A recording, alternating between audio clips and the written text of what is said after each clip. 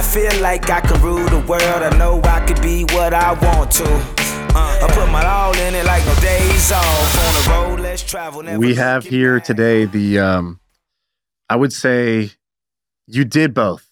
You did both. You fulfilled the brown man's obligation. You became a doctor, but then you fulfilled the dream in your heart and you became a content creator. And you are now one of the most popular YouTubers, productivity guys that people know on YouTube. This is Ali Abdaal. Welcome to the pod, man. I've been watching you for a while. It's fun to have you here. Thanks so much. And I've been a fan of the pod for years now. It's hard to believe it's been years because I remember when you guys first started out and it was actually, how did you make your first million? And I was like, whoa, what a great concept for a podcast. And then people were starting a podcast and everyone needed an angle, and the My First Million angle was just so good. And I've been keeping up with you guys on Twitter and stuff for ages as well. So it's super nice to be here. You gave us a big shout out early on in our podcast. I think you did a video where it was like 10 podcasts that I like right now or something like that. And that was like a big deal for us. That was when My First Million was still a small podcast. And I was like, I've discovered something. There's these two guys who ask people how they made their first million. This is incredible stuff. I remember when I DM'd Sam the name of the podcast, I was like, I'm thinking about calling it this. And then he was just like, it's so bad. And I was like, I'm like coming up with my response. He goes, that it's perfect. Sam, why did you think it was so bad? What is that? So bad that it's perfect. Well, I'm not particularly good at naming things. My company was called The Hustle, so I'm not good at naming things. Sean, you're actually quite good at naming things, but it was, for some reason, I think that we've done a good job of appearing to be like internet marketing, shady, almost like on the surface. Like when I go to the barber and they say, what do I do for a living? And I want to cringe when I say the name of the pod, but then I'm like, but it's not what it sounds like. And so I think it's a good name because it grabs your attention, but we've done a good job of staying on the right side of, I think, like doing the right stuff and having good taste. That's why honestly, I think it's a fantastic name. I came across some, occasionally people on Twitter like to hate on clips in the podcast. I think because you guys are so open about talking about money. And there was a quote tweet that I saw being like, lol, I can't, what would you expect from a podcast called My First Million? And I was like, that's perfect. That's exactly what you'd expect from a podcast called My First Million. And I think the name is amazing. And yeah, I just love how brazen you guys are about talking about money. Loved the Neil Patel episode in particular. You were just like asking him so specific questions. Oh, huge fan of the show. He, to this day, I give him credit. He's the only guy that has a absurdly high life burn rate. His burn rate for a month was, I think, 180,000. He just said it matter-of-factly. He's like, that's what I spend per month. Me and Sam fell out of our chair and we're like, what are you spending 180,000 on? And then he's like, what do you mean? Of course I need that.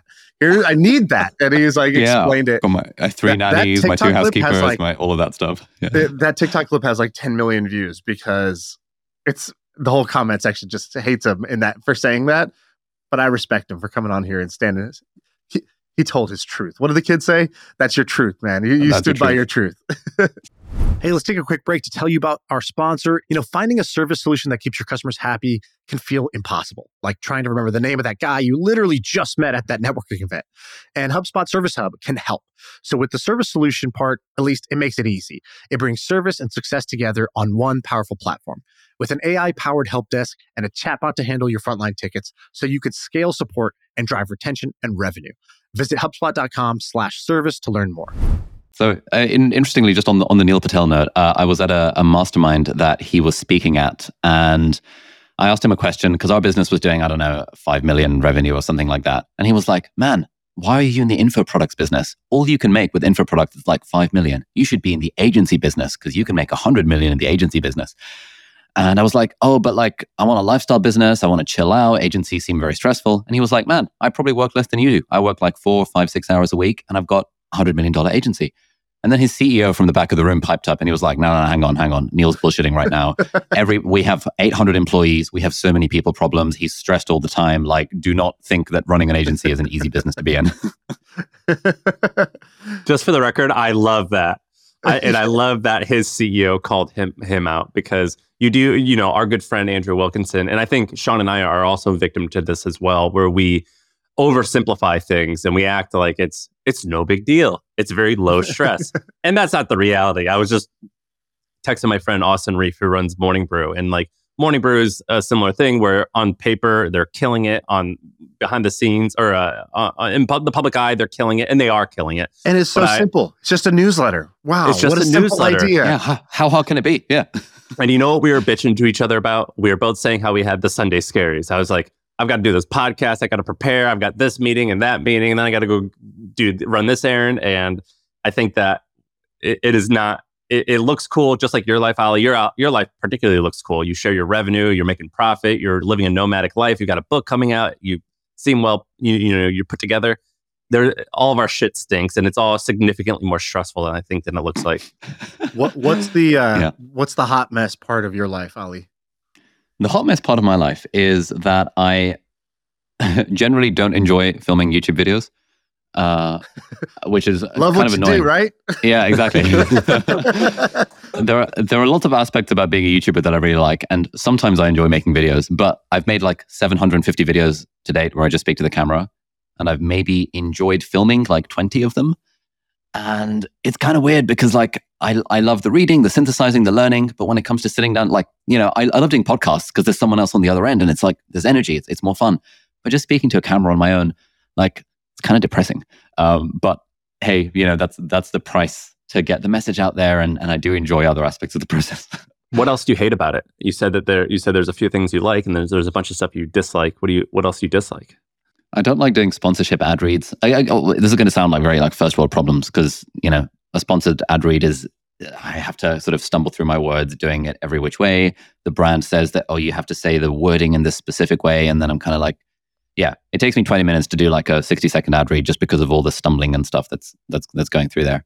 By the way, our producer Ari, to be honest, our producer Ari is like grimacing because Sean's actually pretty good with words. I stumble a lot, but so HubSpot's our main sponsor. I use HubSpot. I like the product. I own the stock, whatever. And I still freaking hate reading what they tell me to say because they phrase it in such a way where I'm like, that's not how I would say it. I didn't even know this feature existed. So like, it sucks, man. It'll take me an hour to do about 5 minutes worth of reads. Hey guys, it's Q4. Nice, that's very it's reassuring. Winning time. And the best way to win is with the new sales prospecting tool. It's like, oh God, do I have to? Are you sure I have to say this? Or listen to this. I can't even do it for our podcast. On the script, they write, read this word for word. Please do not change this one. Because we have some we get to improvise and some we don't. Or we'll do our reads and it's like, check out My First Million wherever you get your podcasts. I don't even like doing our reads. We actually switched to HubSpot like 2 weeks ago, or rather have started using HubSpot for our CRM because we never really had a CRM for our course sales and RevOps and all that stuff. Is that because it's Q4 and it's winning time? It's Q4 and it's winning time. I did my first HubSpot ad read yesterday because they're now sponsoring my videos as well, which is cool. It's like as soon as we switched to them, they gave us a discount on the package. They're sponsoring the videos. They're really good. Oh, love HubSpot. Check out HubSpot, everyone. I wanted to ask you about some of your productivity stuff because if I go to your YouTube channel, which I have many times, and I'll be honest, when I usually go there, I'm like, okay, he seems like such a good guy, like somebody you'd want to be friends with. But I was like, in terms of YouTube success, he's not the funniest. He's not the sexiest. He's not the smartest. He's not the most successful guy on the platform, but you really win and you do really well. And one of the things you do well is you just share very useful things. And I think useful is actually kind of underrated. So instead of trying to impress everybody, you just try to be a little bit helpful, like a friend helping you out. And you had this list of productivity things you do. You probably got like 50 YouTube videos about productivity, but you did this Twitter list that I thought was really good, which was how you are more productive than the average person. And I want to read you some of these and I want you to explain what they are because I didn't. But by the way, Sean, for the record, he ranks pretty high on like the sexiest. He's got the good London accent. He's a doctor. Like he's dressed nice.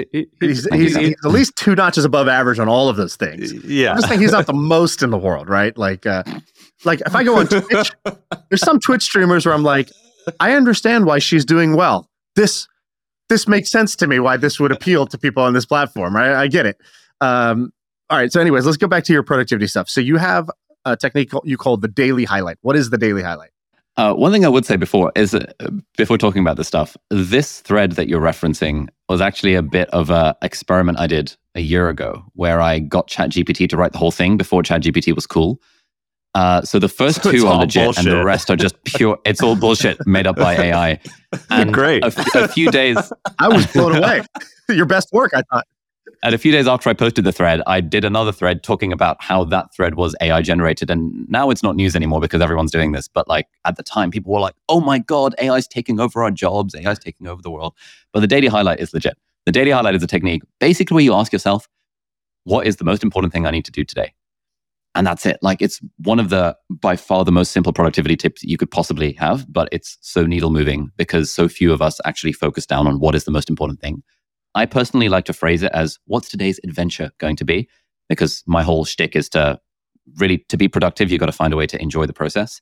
And even just reframing something in your mind as an adventure makes you way more likely to enjoy the process. It's so true. Like we are all children inside, and we can use all of these different tactics to make us feel good about the things that we're doing.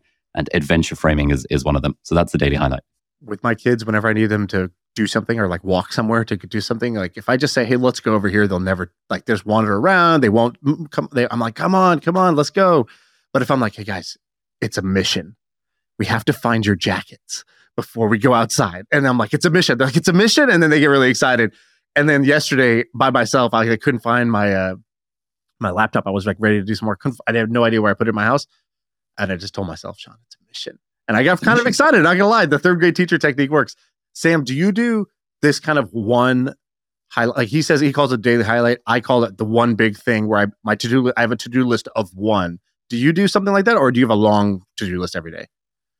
Look, I know what the audience is thinking. They think, Sam, you're this wonderfully attractive man. You're so charismatic. You're so productive. The truth is I actually struggle with this. I just have a to-do list. I keep a notebook here and I just like make my list in the morning. And frankly, I find it very stressful and like not, my productivity scheme is I find very unproductive. What I believe, and I actually think this is, I believe Sean might do this too. And I think this is actually maybe wrong of us is I leave a lot of open space and I just kind of follow my heart of like what's going on. And I used to tell myself, well, Paul Graham said it's the manager versus the artist. Yeah, the maker schedule. And it's okay to have open space. And I find myself getting really stressed when I have things on my calendar. But I find myself just messing around far too often than I should be probably. the manager schedule, the maker schedule, and then the skater boy schedule where Sam's just skateboarding around the house. You know, like what did Warren Buffett said? We made a joke, but it was real. Warren Buffett says he just reads all day. So I would just read like fiction books and I'm like, oh, I'm productive. It turns out he's reading like annual reports. You know, he's working actually. But no, I find my productivity schedule to be pretty shitty. And I'm actually, I wrote down the daily highlight. And then the next one you have is the hourglass. I find some of those like little tricks actually helpful, but I don't do anything. Do you, Sean? Well, I do the one big, I call it the one big thing. In fact, I had somebody build me a Chrome extension so that every time I opened a tab, it would say, your one big thing is, and it's just a huge like text of what's the one thing. And the beauty of this is what I used to do, like I used to do a to-do list. And here's how I would do the to-do list. It would be written down, so there's no particular order. Like I wouldn't rank it by like kind of most urgent or important. I would just sort of write down the things as they came to mind. And then I would like, it's like if it's a plate of food, I would just go for the French fries first every time. So I would always do the thing that's not actually the thing Easiest I need to do. Yeah. I do the easy one. I would talk myself into, oh, it's getting me momentum. And then I would go on a tangent and I would just never get the important shit done. And I would never finish the to-do list. Everything I did would add more things to the to-do list. Oh, I emailed this guy. Okay, I got to follow up. He said, send him the deck. Now I got to make the deck. Right. So I was always adding, and it just was a source of stress. So I had this, my coach, my trainer, he said this thing to me. He goes, what if you did it a little bit differently? So, like what's one thing where if you just had this one outcome of the day, the whole day is a success, whether you did anything else or not. Is there such a thing?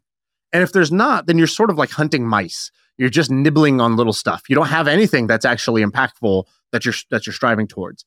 But if you have one impactful thing, then that one thing should be enough for the day. Imagine just doing the one most important thing every day for 365 days out of the year. You would outpace all the productivity nerds out there. I've got these days, Ali, where like I feels like I was busy all day, and at the end of the day, I've got nothing done. Do you know what I mean? Mate, I know exactly what you mean. Yeah. I feel bad at the end of the day. I don't feel good. Yeah, I find that happens for me a lot when I have like the day chock-a-block with calendar events. And that's when I find that like, as Sean said, I haven't made time to do the one big thing, the daily highlight, the adventure, whatever the fuck you want to call it.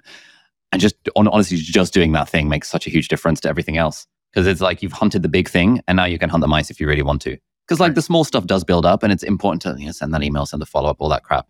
But actually the thing that's really going to get you to where you want to be is generally making big progress on that one big thing. And by the way, it's not one big task.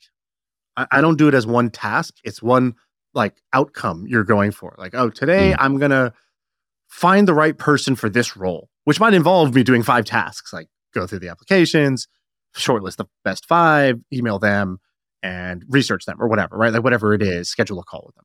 But like it's one outcome that you're going for. What's this hourglass one? Is this for like time boxing? Yeah, so the hourglass one is interesting. So one of the things that I've discovered about procrastination from doing a bunch of reading and interviewing professors about this shit is that procrastination is generally a problem with getting started with doing the thing. Because usually once you've gotten started, like you have momentum and then you can like finish, it becomes a lot easier to sustain the thing once you've gotten started. And so how do we hack our brains into just starting a task? And back when I wasn't traveling around the world digital nomading, I would have a 5-minute hourglass on my desk. And I would just be like, all right, I'm going to film the video for just 5 minutes. And I'd turn the hourglass over and I would just genuinely tell myself, I'm just doing it for 5 minutes. And then usually I'm into the flow of it. And then the hourglass time is way gone. And I'm now into the flow with the task. But sometimes I would just do the thing for 5 minutes. And it's just a little practical. I like physical things that help boost my productivity because it's like, yeah, you could set a timer on your phone, but then you see notification and blah, blah, blah. The phone is too much of a multitasking tool. Whereas literally an hourglass that's 5 minutes has one tool, and this is the thing that stops me from procrastinating. That's fascinating. So you're saying that's a fascinating insight. Procrastination is not I'm putting off finishing the thing. It's I'm putting off starting the thing. And as soon as you start, you're like, it's actually quite easy to just keep going and finish the thing for most people. Yeah, absolutely. The law of inertia. It's like if you're, when I still struggle with working out, but if I just get myself to the gym and just do something for 5 minutes, I'm there already. I might as well keep going and it's kind of fun and I kind of get the endorphin rush and all that. But it's that first step of like going downstairs to the hotel gym or wherever I am these days and actually just lifting the first weight. That's by far the hardest part. And that's the hardest part of any task is just getting started. I went to this like conference on Thursday and Friday. Sean, do you know Nick Gray? Of course I know Nick Gray. He's the inventor of the 2-hour cocktail party. There really wasn't one until he made it. Ollie, do you know Nick? Have you seen Nick Gray? Yeah, we hung out in Austin a few months ago.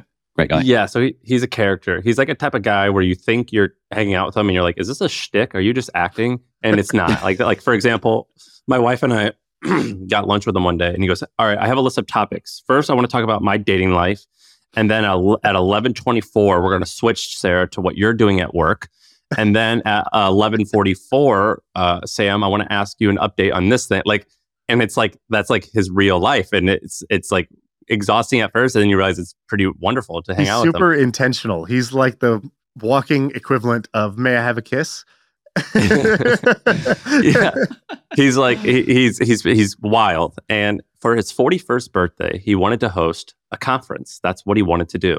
And so he convinced Cloudflare, which is a stock that he owns and he loves. And so that's why he did it there. He convinced them to let him have this 40-person event there. And he had all these people come, and it was 40 people or so. And we basically just went into groups of 8 and we would discuss a topic that was like, it could have been parenting and you could go to the parenting one. It could have been whatever. And there was a bunch of YouTubers there. So there was Patty Galloway, who's a really fascinating guy. And this other guy I met who I didn't know at the time, his name was Josh Wiseman. Have you guys heard of Josh Wiseman? He's a chef. The chef. He's a chef YouTuber. Yeah, he's an incredible YouTuber. Like 9 million subscribers. Yeah, or more. I think it's like 11 million. It's a lot. Oh, yeah. And he was in the investing one with me. So we were talking about finances. And then there was a bunch of other YouTubers there. And it was, first of all, it was one of the best events I've ever been to. I met so many interesting people. But second, there was like best maybe birthday conference you ever been to? Best 41st birthday conference I've ever been to. Dude, there was this one time. So Nick owns a bunch of Cloudflare stock. And he goes, hey, I convinced a VP of Cloudflare to come down here to meet me. He has no idea what he's walking into. And he goes, when you guys get here, I need you to start cheering for him and telling him how much you love Cloudflare. And so this guy, he's the VP of engineering. He just walks in and he thinks he's just meeting Nick. And we're like, woo, is that the VP of engineering of Cloudflare? Tell us your mission. And he goes, oh, Cloudflare's mission is to make sure the internet doesn't go down. And we're like, I believe. And we're like screaming and cheering. And he like convinced this guy. And he never told the guy that this was a joke. So to this day, this guy still thinks that we were there to like discuss how much we love Cloudflare. It was amazing. But anyway, all these YouTubers were there. And about half of them didn't. First of all, they're making so much money. I didn't realize it would be like a 26 or 27-year-old guy who's making maybe 10 million a year, if I had to guess. A lot of them don't. It didn't. And by the way, you want to know the craziest thing? A lot of them, the biggest problem that they were discussing was like they kept a lot of their cash just in a checking account as opposed to like investing it because they were afraid to put it even into a high yield savings account, which blew my mind of how many successful people do that. But a lot of them, it seemed, didn't run their business like a business. They ran it like almost a hobby, but the numbers were astronomical, making $1 million a month, I imagine. But it seems like you're running your business like a real business. And like you've hired like, I don't know, 15 or 20 people. Have you seen this with a lot of these YouTubers where they're just like, it's like run like a 26-year-old who's just creative as opposed to a business? Yeah. Yeah, I see this quite a lot. This is like the biggest thing I talk about when I hang out with other YouTubers. I haven't met many who are like 27 and doing tens of millions without treating it like a business. I think that's a very unusual state to be. And by the way, I'm not referring to that guy, Josh. I'm just referring to in general, I met people. I don't want to like break any confidentiality thing. Yeah. Yeah, in general, what I find is that a lot of YouTubers, they're creatives at heart and not business people at heart, which is why they started YouTube in the first place. And they have this reliance on AdSense and brand deals in particular. Like I know a couple of people with like millions of subscribers who are so stressed and kind of hate their lives because every video has to get 1 million views. Because if it doesn't get 1 million views, then their brand deals revenue is going to go down, and they need that brand deal revenue. And especially entertainment YouTubers find it really hard to monetize off of the platform because it's not, you can't just sell a course. If you're an entertainment, you like all you can do is sell a course on how to do YouTube, which your audience doesn't want anyway. We saw Yes Theory, you guys know Yes Theory, 10 million subscribers. They tried to release a course about doing YouTube and the audience hated them for it. And we released our course on like the same day about how to do YouTube. We charged 5 times as much and our audience loved us for it. So it's like there's this weird thing where entertainment YouTubers in particular are reliant on brand deals, and that's a very stressful existence. And I think businessifying and operationalizing and stuff is like the way a lot of these guys level up. Hey, let's take a quick break to tell you about our sponsor. It is a podcast that we want you to check out. It's called D2C Pod. It's hosted by Ramon Barrios and Blaine Bolus. It is brought to you by the HubSpot Podcast Network, the audio destination for business professionals. And this is a podcast about all things direct to consumer, D2C. It's e-commerce stores. It's how you optimize your brand. And they're talking with founders, marketers, and the platform creators about all kinds of things that you need to know for D2C. Website conversion, paid ads, Facebook ads, consumer trends, email marketing. If you want to know the stories behind your favorite brands, this podcast is for you. They did an episode recently about scaling creator growth and influencer incentives that I thought was pretty cool. So check it out. Listen to D2C Pod wherever you get your podcasts. There was this one guy there who had this big audience, and he said, we were talking about cancelization, like getting canceled for saying the wrong thing, particularly with Israel and Palestine going on and like taking a stand. And do you have to? That was like the discussion. And this one guy was like, I've basically created an audience that's going to cancel me sometime in the near future. I don't know when, but I know it's going to happen. And like that, it was a really stressful, stressful life he seemed like he had. He's like, they're going to, like, I'm their monkey at the moment and I'm dancing for them, but they're going to come after me eventually.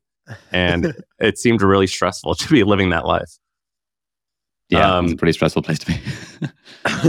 I know one of my big things is all about like treating the creator thing more like a business, because like almost no one that I speak to actually treats it like a business. And I think if someone's listening to this and they're a creator, if you learn like the basics of business, like what is an SOP and reading books like the E-Myth and Traction and things like that, you end up with like, oh shit, I can apply all of these principles of business, OKRs and KPIs and shit to my YouTube channel. And therefore, I can use a CRM, I can use HubSpot, I can drive sales to a product. Oh, that's cool. And you get this whole new skill set, which then serves you for the rest of your life, but also really benefits your YouTube channel or whatever the thing might be. Well, let's put up on the screen on YouTube you're very open about how much money you make. And you show your revenue year by year. So 2017, you did $2.27, which was your AdSense revenue when you got started. But then it goes 24,000. 130,000. So I want to point out here, you're now 3 years in, and you were a doctor. So you're in 3 years basically making less of what a kind of traditional full-on doctor would make. I think you were like in your whatever the UK version of residency is, some version of that. But then in 2020, you jumped from 130,000 up to 1.2 million. What happened there in that jump? Was that you released the course? Yeah, so that was when we had a whole year of releasing classes on Skillshare, which made like, I don't know, 500K that year. Probably less than that, 400K. And we released my YouTube course, which was about how to be a part-time YouTuber, which is not at all what I'm known for. Like, I should have released a productivity course, but I was like, people keep asking me about this YouTube thing. Let me just make a course. And it was the pandemic. Live cohort courses were all the rage then, with Building a Second Brain and Rite of Passage and all these other cohort-based courses. So after speaking to Tiago Forte and David Perel, who ran these courses, they basically talked me into charging loads of money for a live cohort course. And then that became like, it was meant to be a bit of a side hustle, but it ended up being the majority of our revenue for the next like 3+ years. And that is still the cash cow that funds the entire business, basically, because more than half of our revenue comes from this one course. It's now evergreen, and we've got like a service-based offering on the back of it and like a higher ticket thing on the back of it. But just randomly, this idea in a coffee shop of like, hey, let me make a course about how to do YouTube has now just like transformed our business completely. So that was the big jump from like 100K to a million. From 130K to 1.2 million, then 4 million in 2021, 4.6. I think that was the last one I saw in 2022. I think you finished a little higher than that maybe. And you're profiting, the profit margins were very good. So when you made 1.2 million in revenue, your profit was 950K. So like incredible profit margins. I don't know what that is. That's roughly 80% or something. And then you've done 2 to 2.5 million of profit the last couple of years. I'm curious of two things. One, why do you think your course hit when so many courses fail, or just fail to get the same type of traction? Is it what do you attribute that to? Why did our course hit? I think we got really lucky. We got really lucky with the timing in the pandemic, and the thing that I would tell myself, the thing that I would do differently is just spend a lot of time crafting the offer. Like at the time, $100 million offers hadn't come out. I didn't even know what an offer was. I'd never read a book about marketing. I'd been on like Russell Brunson and Neil Patel's email list since I was like 13, but always thought they were a bit scammy. And I was like, what could they possibly teach me? It's all just scammy, ClickFunnels-y bullshit. And so when we first made the course, I think we got very lucky by just the fact that it just happened to hit at the right time. When the course made real money was the final cohort after I'd read $100 million offers, .com secrets, copywriting secrets, and we revamped the entire landing page, the entire offer, the entire product, purely based on the advice of what Russell Brunson and Alex Hormozi have written in their books and just literally following the step-by-step method. And that was when a single launch of the course did like 2 million in a week. Isn't that hilarious? I went to the exact same thing where I'm like, Russell Brunson, Neil Patel, scam. And then I like start reading their stuff and I'm like, no, it's not a scam at all. Maybe I think a lot of scammers consume that stuff and implement it, but it's definitely not. It's really helpful stuff. Yeah, it's incredible stuff. When I first read .com secrets, I was like, I cannot believe I've been sitting on this for 15 years. Like I should have been reading all of Russell Brunson stuff from day one. Essentially, the before and after was before. When I was selling a course, I was like, oh, I'm making a course and then selling the course. It's like, right. So like how can I just explain what the course is? Basically, it was like a very sort of unsophisticated way of doing things. I didn't have any formula for writing a landing page. It was just like, oh, I think maybe this should go on it. I was just sort of making shit up as I went along.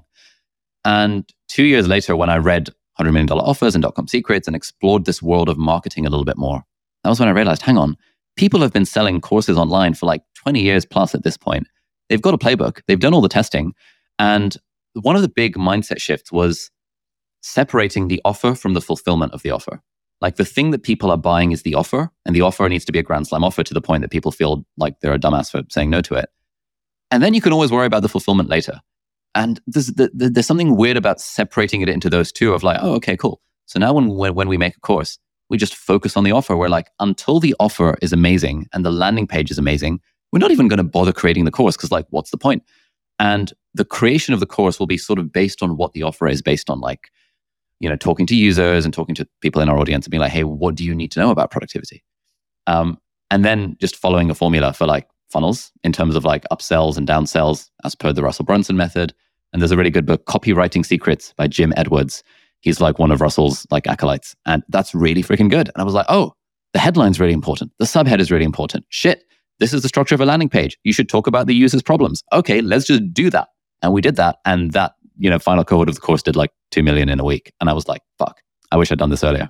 So my issue with the thing, I've read all those books too, and I think they're awesome. My issue that I've always personally struggled with is, like, for example, in Alex Hormozi's book, he was like, for gym launch or whatever business he had, he was saying like, we'll prove that for you spend 40 grand with us and then you make $150,000 in additional revenue. Like, we'll somehow prove that. And if you don't, you get your money back.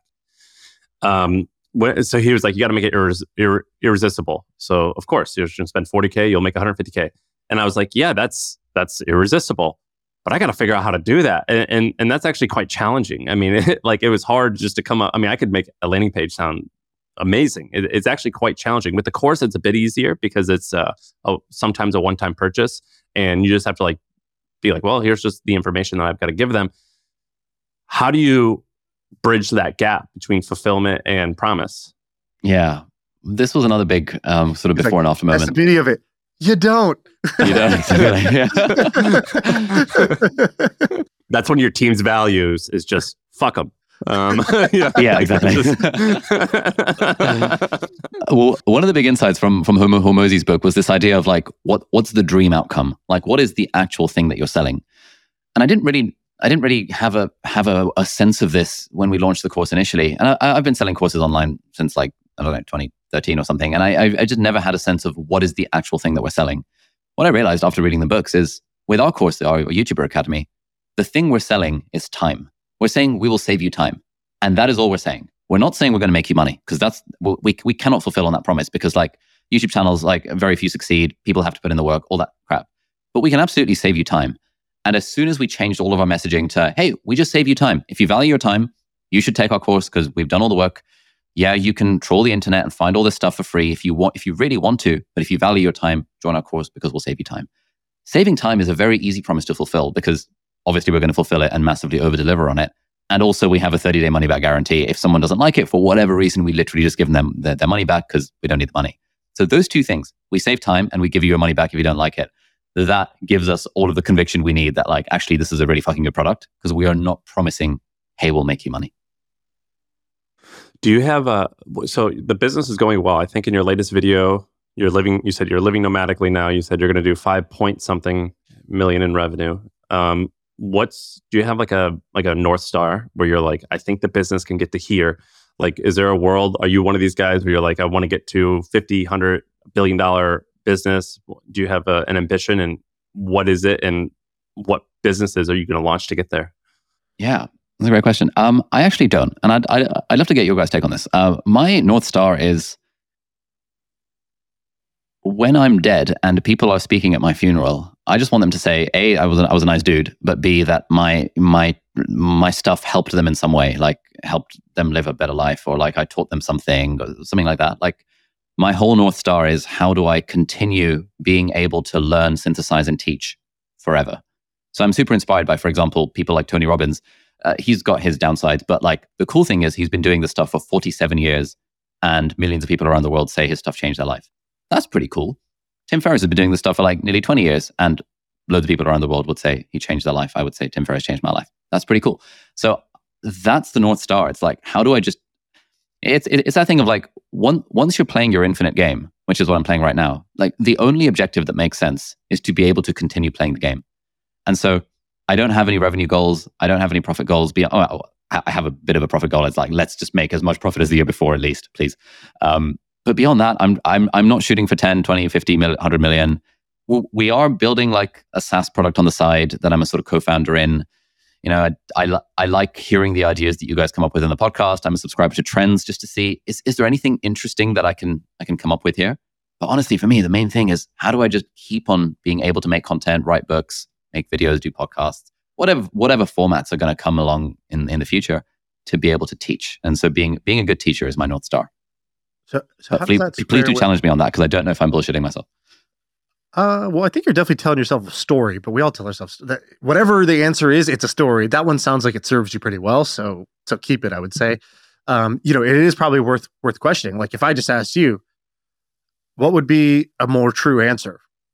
I think what would be more true is I love teaching, and if someone offered me an easy way to get to 10 million, I wouldn't say no to it. But Right. if Yeah, so there getting is a to 10 number. million, yeah, The funeral thing, I think, is the part that smelled like, where we borrow from others versus what's actually Yeah. true in our core, like what makes us want to do something. I personally have never been very motivated by like my actual funeral. I do think it's a good signal. It's a good side effect of a life well lived. But it's not something I would get excited about is like, I'm going to do this because at my funeral, this will be remembered, that sort of thing. Whereas it sounds like what you really have said is you love the learning part. You like the teaching part. You may not actually like the format you teach today, which is like YouTube videos. You kind of admitted that, you liked maybe 20 of the 700 videos that you enjoyed making those, but you really enjoyed the research and the learning part. That resonates with me. I remember we did a set of interviews in LA where we tried to book bigger name guests, Mark Manson and Brian Johnson. We booked all these guests. And to do it, I was like, okay, I'm going to do the best job I possibly can. I'm going to research like as deep as I can go on all these people. And I spent basically like 2 or 3 full days researching each of those people. If you spend 2 or 3 full days researching somebody, you have a PhD. I have a PhD in Mark Manson. I have fully researched him. Like I went and found he was like, had this pickup artist alter ego back in the day. And I went and read all his stuff. And then I read his first book that nobody even talks about, Models, rather than The Subtle Art. Models. Oh, great book. Read all of it. Right. And so and I had so much fun doing it. I didn't do 3 days because it needed 3 days. Frankly, it probably needed 3 hours. But I got into it and I could justify it because I had this big interview booked and we booked the studio. So I could justify doing whatever the hell I want. And so I indulged myself and just went further because I was enjoying it. Then came the actual interview. And he's a great guy. The interview turned out fine, but it was like a 7 or 8 compared to the fun I had in actually like going down the rabbit hole myself and actually trying to learn things. It sounds like that might be true for you too, where the 10 out of 10 is the learning and the 7 out of 10 is recording the content for YouTube. Yeah, I think for me, the learning is 10 out of 10. I think teaching in real life is also a 10 out of 10. Like when I go back through my life and think of the most meaningful moments, like I quite enjoyed being a doctor, but I enjoyed it way more when I had a medical student attached to me who I could teach along the way. And, on days where I didn't have someone I was teaching, I would kind of be looking forward to going home so I could make YouTube videos. But on days where I did have someone I was teaching alongside, the time would just fly. I wouldn't be thinking, when's this day going to end? I'd be thinking, I fucking love this. This is so fun. So I want to do more like live seminar, live teaching-y type things next year. That's something we've got in the pipeline. My end of my therapy session for you is, I think the actual North Star should be, if your learning is a 10 out of 10 today, find a way to turn the teaching into a 10 out of 10, and then you've won, right? Because then you're literally just doing the shit you truly enjoy in the infinite game. You can do that forever. I also think, Ali, that so my bullshit detector was going off when you were telling me what your goals are, because I think that you can have multiple goals. So I think that I believe what you're saying about how you want to be remembered and all that. But I think that it sounds like crude to say like, well, I would like to hit 10 million in revenue maybe by year 8 or whatever. And I think that maybe you didn't say that because it sounds crude, but I think that that's a wonderful goal. I think that like with me personally, I think of this business thing, you're past the point where you have security. I think that it's the same way that when you're exercising, you're like, I want to run a 5K at this time. I'm not going to be devastated if I don't do it, but it's just a really fun goal to chase after. And I think that's the same with a lot of business stuff, which is you want a net worth by this age, or you want your business to hit this much in revenue or profit or users. And I don't think that you need to stake your personal or your self-esteem or your personal self-worth on it. But I still think it's exciting. Like when it's like, man, this new SaaS thing I'm working on, maybe one day this could make this much in revenue. And if it doesn't, it could still be awesome so long as I enjoyed it. But that's just exciting. Like it's an exciting thing to shoot for. And I think that's okay to admit that. But it's for some reason, it seems like you didn't want to. Yeah, I don't know. The thing that excites me is again, this could just be a story, but it honestly is that thing of, I just want to learn and share cool stuff. And that focus on the process, focus on the things that are in my control has led to like the score takes care of itself when you focus on the things that are in your control. Let me ask you a question. You had this story about the first business you ever launched, and you were 18 years old and it didn't go well. Tell the story of this $1,000 business that you had when you were 18 years old. What happened? So this was from like age 16 to 18. I was doing some like private tutoring. I was teaching people how to do well in maths and science exams and shit. And I saved up about $1,000. And then I was like, okay, I'm rich now. I can buy my first Apple product. I was like, yeah, I can finally afford an Apple product. And so I went out to try and find a MacBook Air. And I bought one off some dude on Craigslist.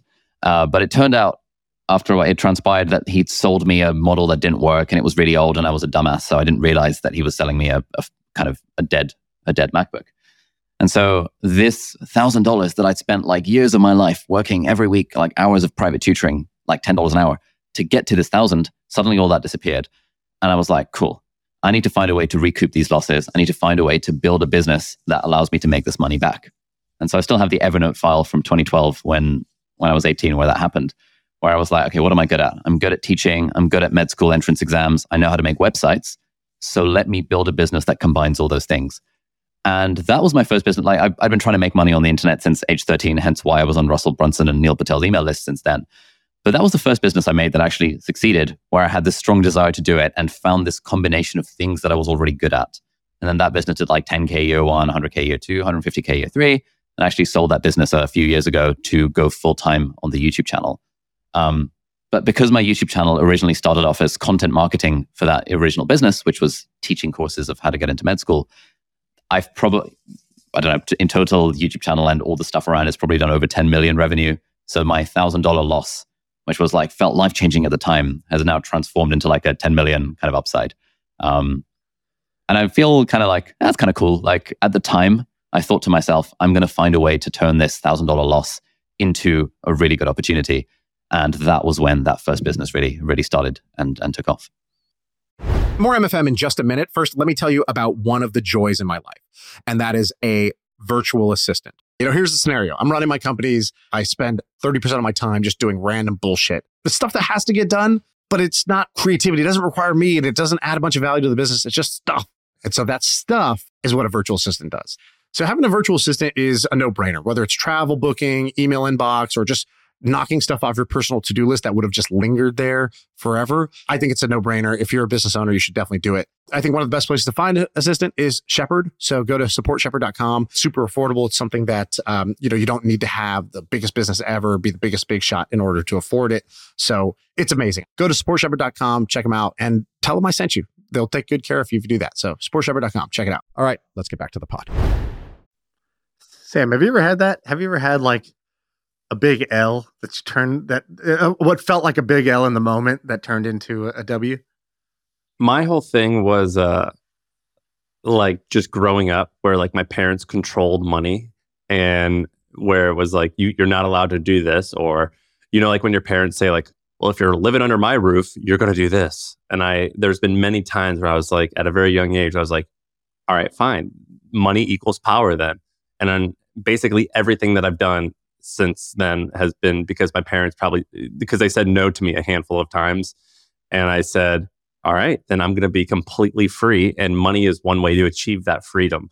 I mean, it all stems, basically every great business person, I think, probably stems from some type of childhood trauma, whether it's your parents telling you no, or you see your mother be poor, or you get scammed out of a MacBook.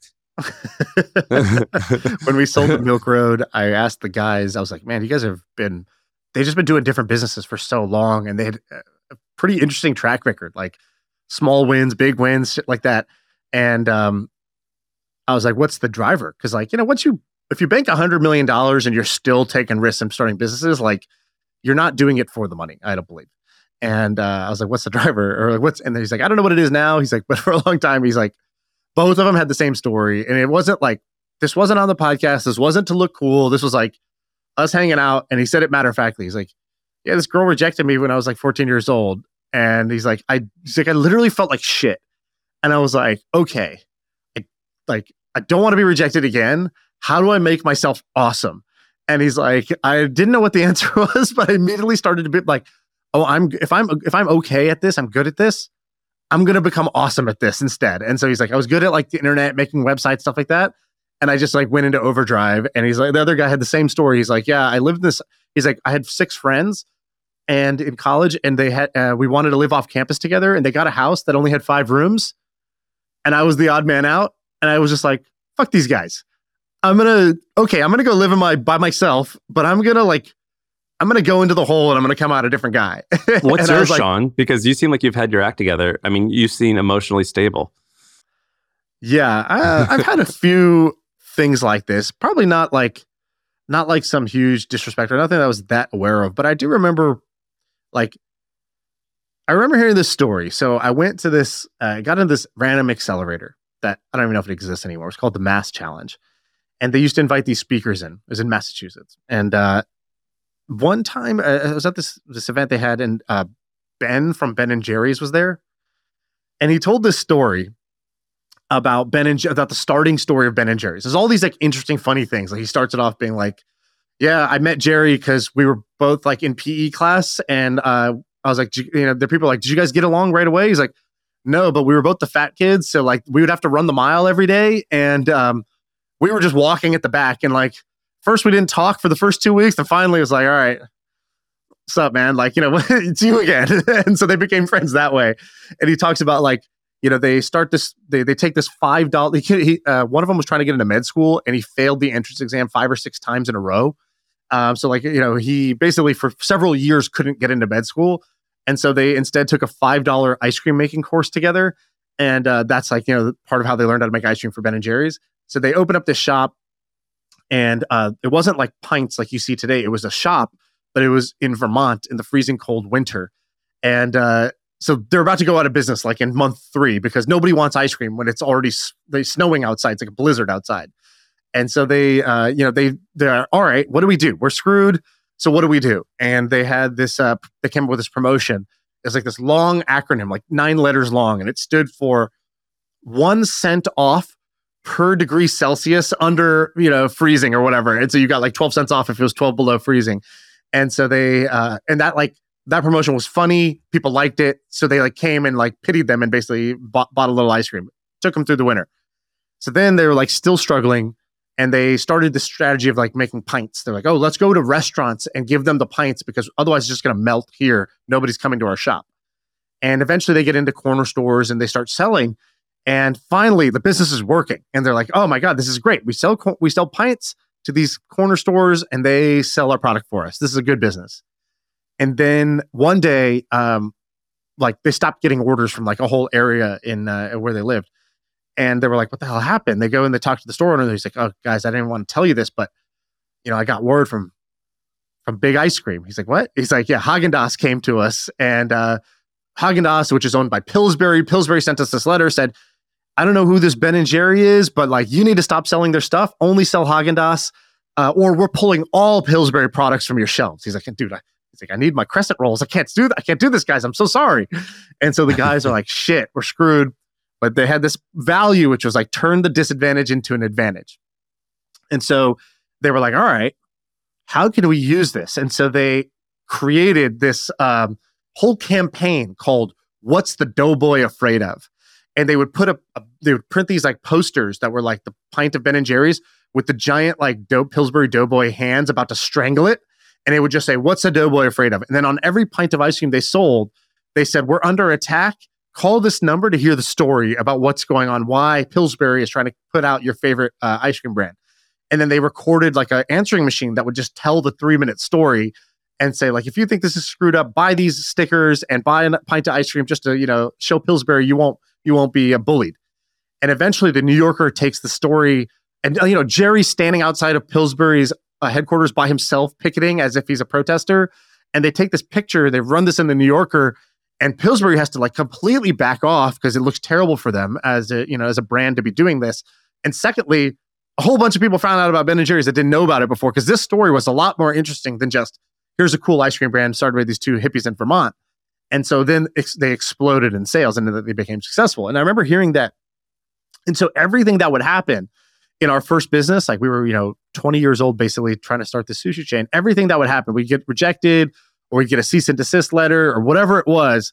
We were like, this is our Pillsbury moment. All right, what's the doughboy afraid of? How do we flip this? And so very quickly it went from like anything that was bad, we got hyped because it was like, this could be our story that we're telling someday. And that just became like embedded in my mind. And so I almost don't even remember the individual kind of rejection moments, because it was all like, all right, how are we going to use this to go viral? How are we going to use this to our advantage? And that's just I don't know, what I've been doing for 15 years since. By the way, Ali, welcome to my life. So I asked Sean a question. He tells me this amazing story where I'm totally enthralled. I was into it. He does such a good job of telling the story. And I'm like, I don't even know what to say. I'm interested. Don't worry. I fall down this slope. And I'm like, I don't even remember what I asked, but what else you got? Keep telling me. Tell me another. Well, tell me I want to learn story. from you, Ali. I want to learn about titles. So I think that one of the reason your course does so well is that it's not called, how to be famous on YouTube. It's called the Part-Time YouTuber Academy. And part-time, I think, just appeals to a whole different segment of people. And I always think about these choices, because when you see the title, what you don't see is the 50 other options that were considered. And I think about this with your entire channel. If I go to your YouTube channel right now, and I let's say popular, right? Some of your titles are just really good. How I type really fast, all caps, and then 156 words per minute. Or how I ranked first at Cambridge University, the essay, and the thumbnail is you're holding up this notebook that looks like it's got, the secret instructions inside. Or my evidence-based skincare routine. So even though I said you weren't the most beautiful guy, you got good skin, but saying my evidence-based skincare routine is so different than just saying my skincare routine. I'm curious, what's your method to madness on getting good at titles, or how you come up with the stuff? Yeah, nice.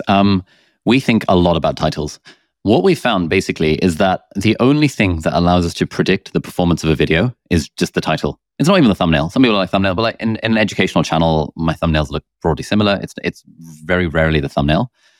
It just tends to be the title. If we know that if the title is good, then by default, the content is going to be at least reasonable and useful. That's our main thing, is is this useful? And so the video is going to fly or flop based on the performance of the title. How do you know the title will be good, though? By the way, that's the same offer. Separating the offer from the delivery of the offer is the same principle, right? Exactly. It was the same thing for the book. It took about 100 iterations to land on feel good productivity as the thing. I've still got my Apple Notes file with hundreds of title options, trying to get at this idea of being productive in a nice, fun, joyful sort of way. And the title actually came to me in the shower, 2 years into the journey of writing the book. On that note, one thing I would do differently next time is any future book that I write, I would make sure I've got the title nailed before trying to write the book, because the title informs the concept and the hook, which informs everything else. And there was so much surgery we had to do on the book once we came up with that title to be okay, that's the title. So now let's rejig everything in the book to make sure it matches the promise, the offer, the title, and the thumbnail of the book. But when it comes to YouTube videos, we just do a lot of iteration. He's how do you know a good title from a bad? When you're trying to decide what are your, obviously it's just a judgment call over time. You get a bunch of intuition, but is there anything you do or anything that led you to be better at titles? Yeah, we do a lot. We have the strategy that we cutely called viral replication, which is that the way you grow a YouTube channel is by getting a viral video. And the easiest way to get a viral video is to just copy the title of another video that's already gone viral. So a lot of our best titles have been just looking around on YouTube, sometimes within our niche, sometimes outside of our niche, and looking at the view to subscriber ratio of that particular video. So back in the day, I saw some guy made a video how I use my iPad as an engineering student. I was okay, interesting. But that video had 2 million views and the dude had 20,000 subscribers. I was that's interesting. There's something about that title that's really popped. So I thought, how I use my iPad as a medical student. Sounds cool. So I made that video, and that was the first video on the channel that went viral. I've got over 1 million views. And I was yeah, process 6 works. million views, and it's how I take notes on my iPad Pro in medical school. Is that the one?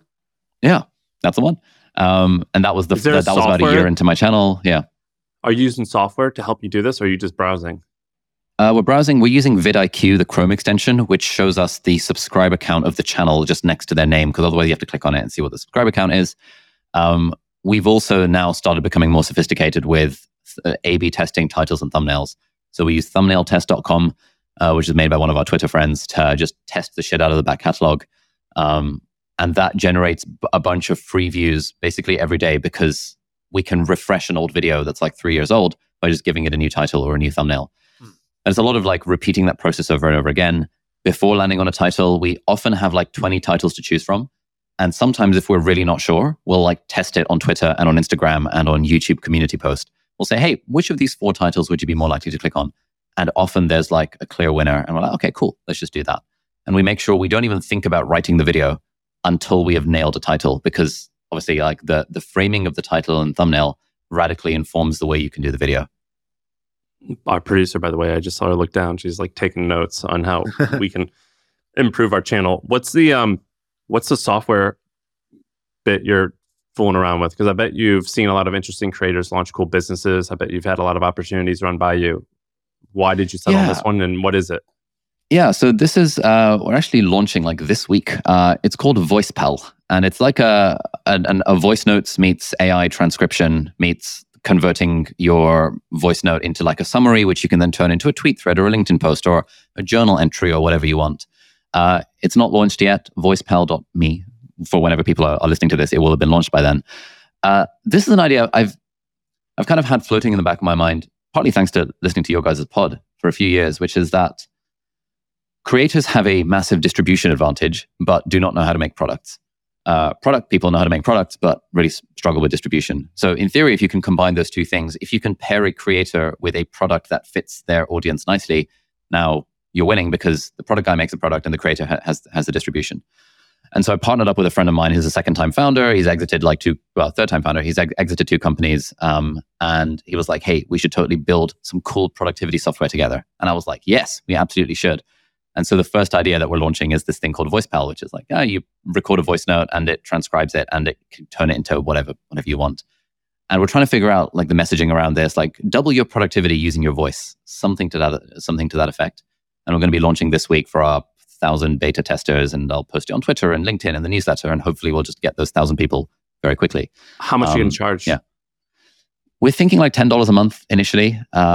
We've already got like 20 paying users from the alpha friends and family test that we did, where we sort of found 30 people, like 20 of them were like super, super power users, and almost all of them converted to paid when Pablo, the co-founder, reached out to them to be like, hey, would you like to buy early access to this? And a lot of people are using it already for like journalists and like lawyers and stuff for like recording depositions and things like that. A bunch of people are using it for journaling as well. So one thing that I'm really bullish on is like, to your point about, wouldn't it be cool to get to 10 million revenue? I think the way we get there is, I don't try and get there through content, but we try and get there through building cool software products on the side that I use personally, that I would like, I would fucking love a journaling app that does this. I'd love a to-do list app that's different to things and to-do-list by doing this. I think that's so smart. And then we plug it to our audience. I think I would agree with that theory of you're not going to get to where you want to go by doing the content revenue itself. Have you guys seen the app Opal? So it's opal.so. It's like no. Man, you guys got to check this out. So opal.so. So it says, find your focus, make the most of every day with the world's greatest screen time software. So the problem with iPhone software is that, like the screen time thing, you could just click like bypass or whatever. So somehow these guys made it to where I can't bypass. So between 9 and 6 p.m., I cannot go on social media on my phone. And they've done it in such a way that like I literally can't bypass it. And it's like $120. They've got a crazy amount of reviews. And I think that what I think is going to happen is I think there's already a lot of these, but these like screen time focus session apps, I think historically have done pretty good. So there's a few ones for the past couple of years. There's Chrome plugins for this, but this one in particular is the only one that's stuck with me. I have no idea who these guys are. This isn't like a promotion. I just thought it was cool. I could see you launching something like this. I think they charge $300 for a lifetime license and then $100 a year. But I really like if I'm you, I would just look at what are the best apps out there for productivity, who's spending the most on advertising, and how do I acquire a small part of their company or launch something similar, because I don't have to, my margin will be their advertising budget. Yeah, that is like exactly the way we're thinking. We're sort of thinking of it as a sort of barbell strategy where there's a couple of companies that I've invested in to get like a small equity stake in the company. Rise is one of them, RIZE. They're like another focused time tracking type thing that I've been using for like 2 years. And so we invested in them, but we invested sponsorship dollars. So like however much it was, like 4 sponsorships worth of investment into the company. And it's great because I use it every day. I love it. It's easy to recommend. And when I say I've invested in a thing, it's like people are like, oh, he liked it so much he actually invested in it. So that's for a small equity stake. And then on the other side, we're trying to do these sort of co-founding software product for like a 20 or 30% equity stake. So I'm trying to experiment with both, but I'm particularly bullish on like building our own shit because I think that's where I get to mold the direction of the product in a way that personally suits me. And one of the cool things about that is like, what I love trying to find is apps where I can share a screenshot of the thing, which promotes the app without it looking like a promotion. So for example, whenever I do a workout, I use the app Strong and I just screenshot it and post it on my Instagram story. And I will always get like dozens of comments being like, what app is that? Right. And it annoys me because I'm like, this is an app I don't own. And it's just really good.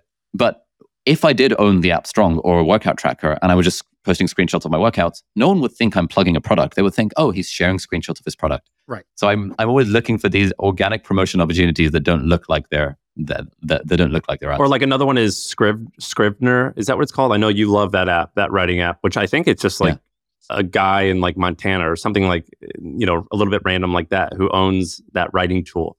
But you should acquire stakes in these businesses or launch some of their own. And I think you'd be very successful at that. Yeah. One thing I've been thinking a lot is that with a lot of these productivity apps, they tend not to be differentiated on the product itself. Like fundamentally, all to-do list apps do the same thing. And when you watch reviews of them, it's like, oh, well, Things 3 has slightly nicer animations and Todoist has like teams. And this one is available on iPad, so you should get that. It's like the product features that differentiate these are so small. So if we could, in theory, just clone one of these in our own way, in our own design language, whatever, and we've got feature parity on the product side, we would have a distribution advantage. And the market for these productivity apps is so huge that, like, you know, a few users would be pretty good. How many users to, let's say, if you owned Scrivener or Opal, how many users could a handful of your videos drive, do you think? Probably thousands to tens of thousands, based on what the users are that we drive to, like Skillshare and Brilliant and these other like sponsory type things. If there's a good fit with the audience, then yeah. There was a time where Sean brought up some company that does accounting or his taxes on the pod.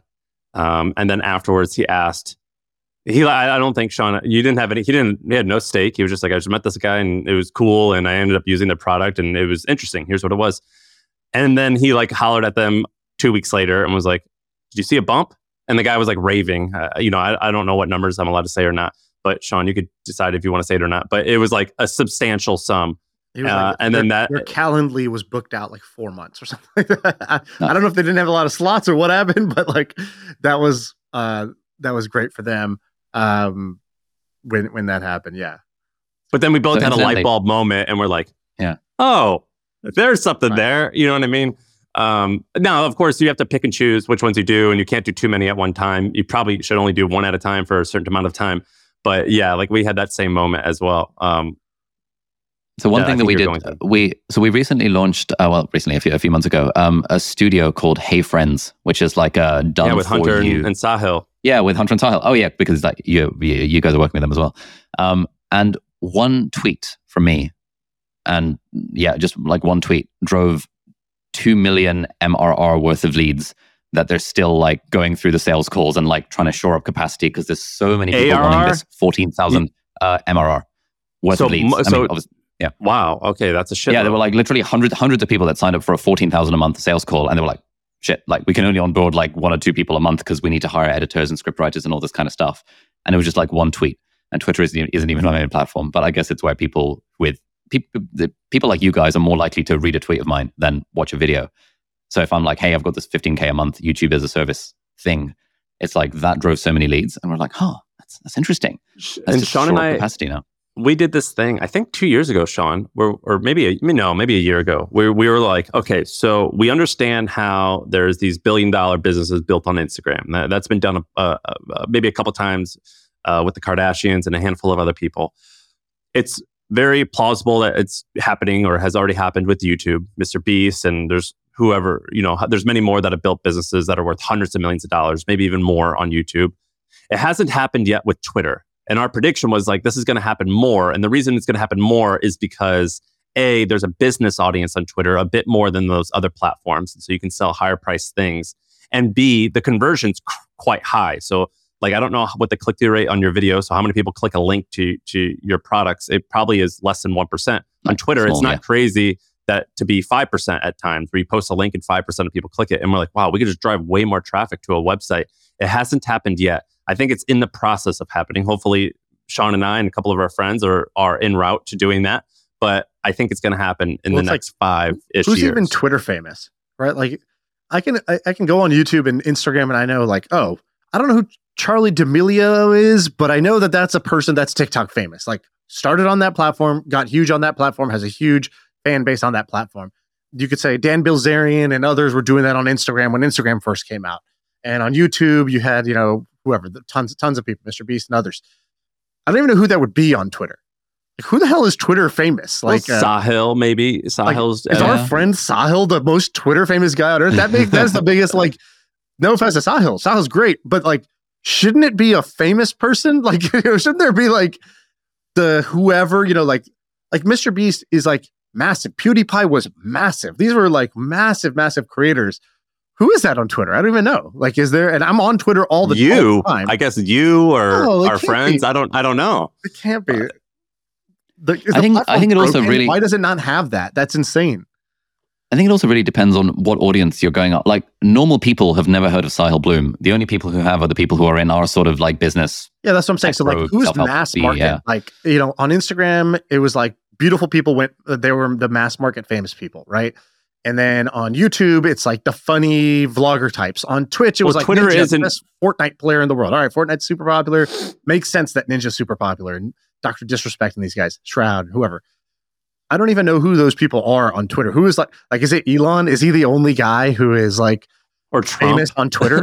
Oh yeah, Trump. Trump but they're famous. Yeah. They were famous off Twitter, which is why they're big on Twitter. Like, is there anybody who's just natively so good at tweeting that they just got huge? Because if not, something is broken about this platform. But it's not broken. My point is it's small. It's small. So how many users does Twitter have? I don't know, 300 or 400 million. Yeah, a fraction compared to what the other platforms have. So it's just small. And also it's text-based, so it's a little bit less exciting. So like, and you don't exactly see like the view count like you do on YouTube. So I see Ali's video that has 6 million views and I'm like, oh, many other people know this person. I'll see a tweet just randomly through my feed and I don't necessarily, it's more one-to-one versus one-to-many. So I don't know that other people are consuming it, but that's okay. There is no famous people, but that's okay. I think you could still build a big business because there's people like Ali or you or I on there who will spend more money. Twitter's like 20 years old. If it's not big now, it's never getting big. Like, it's a 20-year-old product. There's 300 million people. Who's more than 10 million followers? Is there like who is not already famous like Trump and Elon? Take them out. That has more than 10 million followers organically. I don't know. Like, I know video accounts that got popular, right? Like, that's insane to me. Maybe it's like a couple. Yeah, there's maybe some of these like crazy, like F Jerry. Like, is there even like an F Jerry type of account on Twitter? I don't know. I don't think so. I'm sure there is. Somebody who knows is just yelling at their podcast player right now. Like, why aren't they saying blah, blah, blah, the obvious So we're all friends with the most famous guy on Twitter, Sahil Bloom. Yeah, congrats. Is what we're saying, yeah. Man, what is it that you say? A dwarf amongst midgets. Yeah, that's basically what's going on here. Like, and the only reason he's famous is because he's Indian, so he has 1 billion potential fans, and he's ripped. So he's going to attract all the dudes. By the way, it's never women that are attracted to the ripped dudes. It's always other men like me who see a ripped guy. And he like talks about productivity. So he's got this whole other angle. So he's like this. He's a triple assassin. So he's Indian, so he gets Indian followers. He's not Indian. He's also half Indian, so he's super hot also, right? Like, it's like an amazing combination of things. If he had Ali's accent, it'd be over. If he had a British or a London accent and sounded all proper, he's got it all. He'd had everything. Ali, thanks for doing this, man. The name of the book, what is it? Feel Good Productivity. It's coming out in January or December 26th, right? Yeah, December 26th. Feel Good Productivity. It's about how to do more of what matters to you in a way that's enjoyable, meaningful, sustainable. Yeah. Yeah. Did you Yeah. not know that most gifts are bought literally 3 days before that? Yeah, exactly. Oh, shit. Good point. Procrastination date for the productivity book. There was this whole like astrology that the publishers did where they were like, well, if we go before Christmas, we're competing with cookbooks and like celebrity memoirs, and those are often gifted over Christmas rather than like self-help books. But if we go just after Christmas, people are on a new year, new me kind of thing. So maybe that's when it'll hit. Okay. I'm not sure how much of this was astrology versus like actual data, but I mean, they seem pretty switched on. So maybe there was some data behind it as well. And your cover looks like an Airtable spreadsheet. The cover, here's the thing with these sorts of books. The reason Atomic Habits was so successful is because it was picked up by the demographic of women in their 30s in the Midwest, apparently, which is like by far the biggest demographic of people who buy books, and especially people who buy self-help books. And it really hit that crowd like sometime in the pandemic. And so The Kinseys of the world. like A bunch of ladies named Kinsey. yeah, that kind of thing. You know, they've got 2 kids, that kind of stuff. And so the publisher was like, look, productivity is too broy. We need to have a cover that will be a bit more gender neutral, feel a bit more like kind of fresh and inviting. And that's why productivity is like by Alison Abdaal. Good point. Yeah, sounds about right. But that's why the cover is all like bright and colorful and stuff. It's also my vibe. I like bright and colorful. Well, the landing page is beautiful. It looks good, man. You're gonna kill it. Congratulations on all this. Thanks, man. Fingers crossed. Thanks for giving us shout outs, and we'll have to repay you in some way when your book comes out, and we'll share it. But we appreciate you coming on, and we'll wrap up here. That's the pod. I feel like I can rule the world. I know I could be what I want to. I put my all in it like no days off. On the road, let's travel, never looking back.